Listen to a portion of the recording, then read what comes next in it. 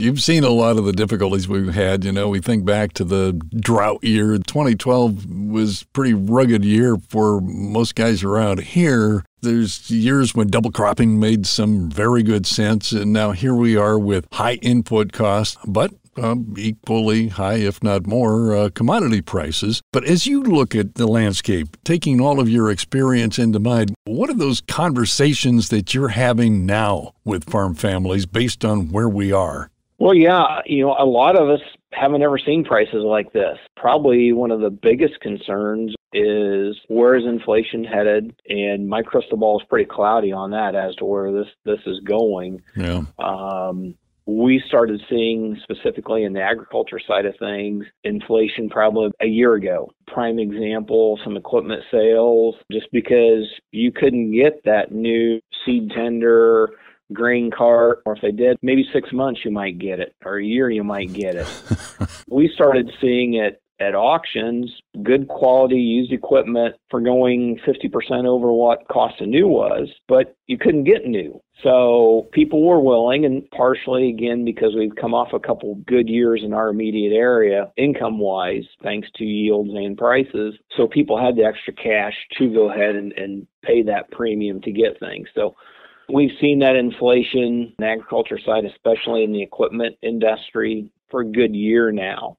It's starting to flow over into a lot of other items. A concern right now some have is most people have their inputs for 2022 covered. But what are we going to do heading into 2023? Yeah. If 40% of our fertilizer comes from Russia or Europe, if they can't get it shipped to us, if they won't sell it to us, what are we going to do? Inputs, most suppliers were, if you bought from us last year and you bought X amount, we've got you covered for that again for this year. So for 2022, we've got the seed, we've got the fertilizer, we got the chemicals, we're pretty good. There are some question marks heading into 2023, especially on the fertilizer side of things. Are we going to have those input items, and at what cost? Well, that's been part of the problem. It's difficult for the providers of those products to actually give me a price, because it's changing so quickly. Boy, that makes it awfully difficult to plan ahead. But let's move over to the Farm Bill. The farm world's position on crop insurance in the Farm Bill has always been do no harm. And the concern is that radical climate change could put the risk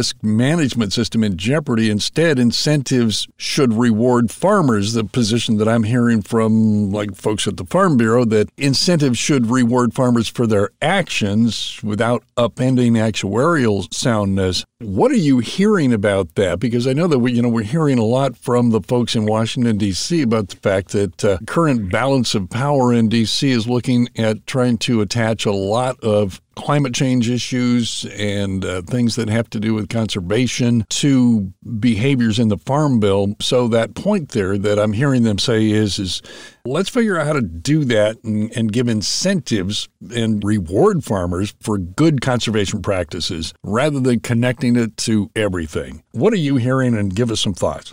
I know of one individual that was at the crop insurance conferences and said it was touched on briefly. We have several midterm elections going on, so the landscape in Washington could change quite a bit as Farm Bill discussions go on. So what's being discussed today could look a lot different a year from now. I think in the years that I've been in the banking and been in the crop insurance, it's been give us just a good sound multi-peril product, a few other options we can add on to it. Let's leave it as is. The majority of farmers do the right thing. A lot of the options, as we talked, the PACE, the split applied nitrogen product, that was very conservation driven. And we do need to be very conservation minded, but let's don't tie if you do A, then you can get B. Let's just come out with some good, solid products. Yeah.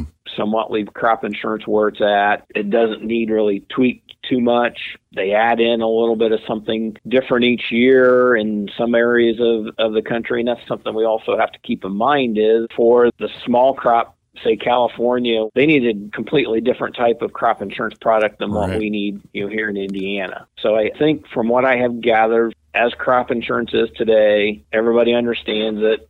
Everybody pretty well likes it. It works. It's part of the risk management tool. Let's just kind of leave it as is. If we need to come in with some different things along climate change, okay, let's look at those, but let's don't tie the two together. Yeah. Tim Tobias, thanks so much for your time. Sure appreciate it. Always a good time to have a chat with you. Well, thank you, Rob. Always enjoy visiting with you and listening to your shows on Saturdays and throughout the week. Podcasts by Federated Media.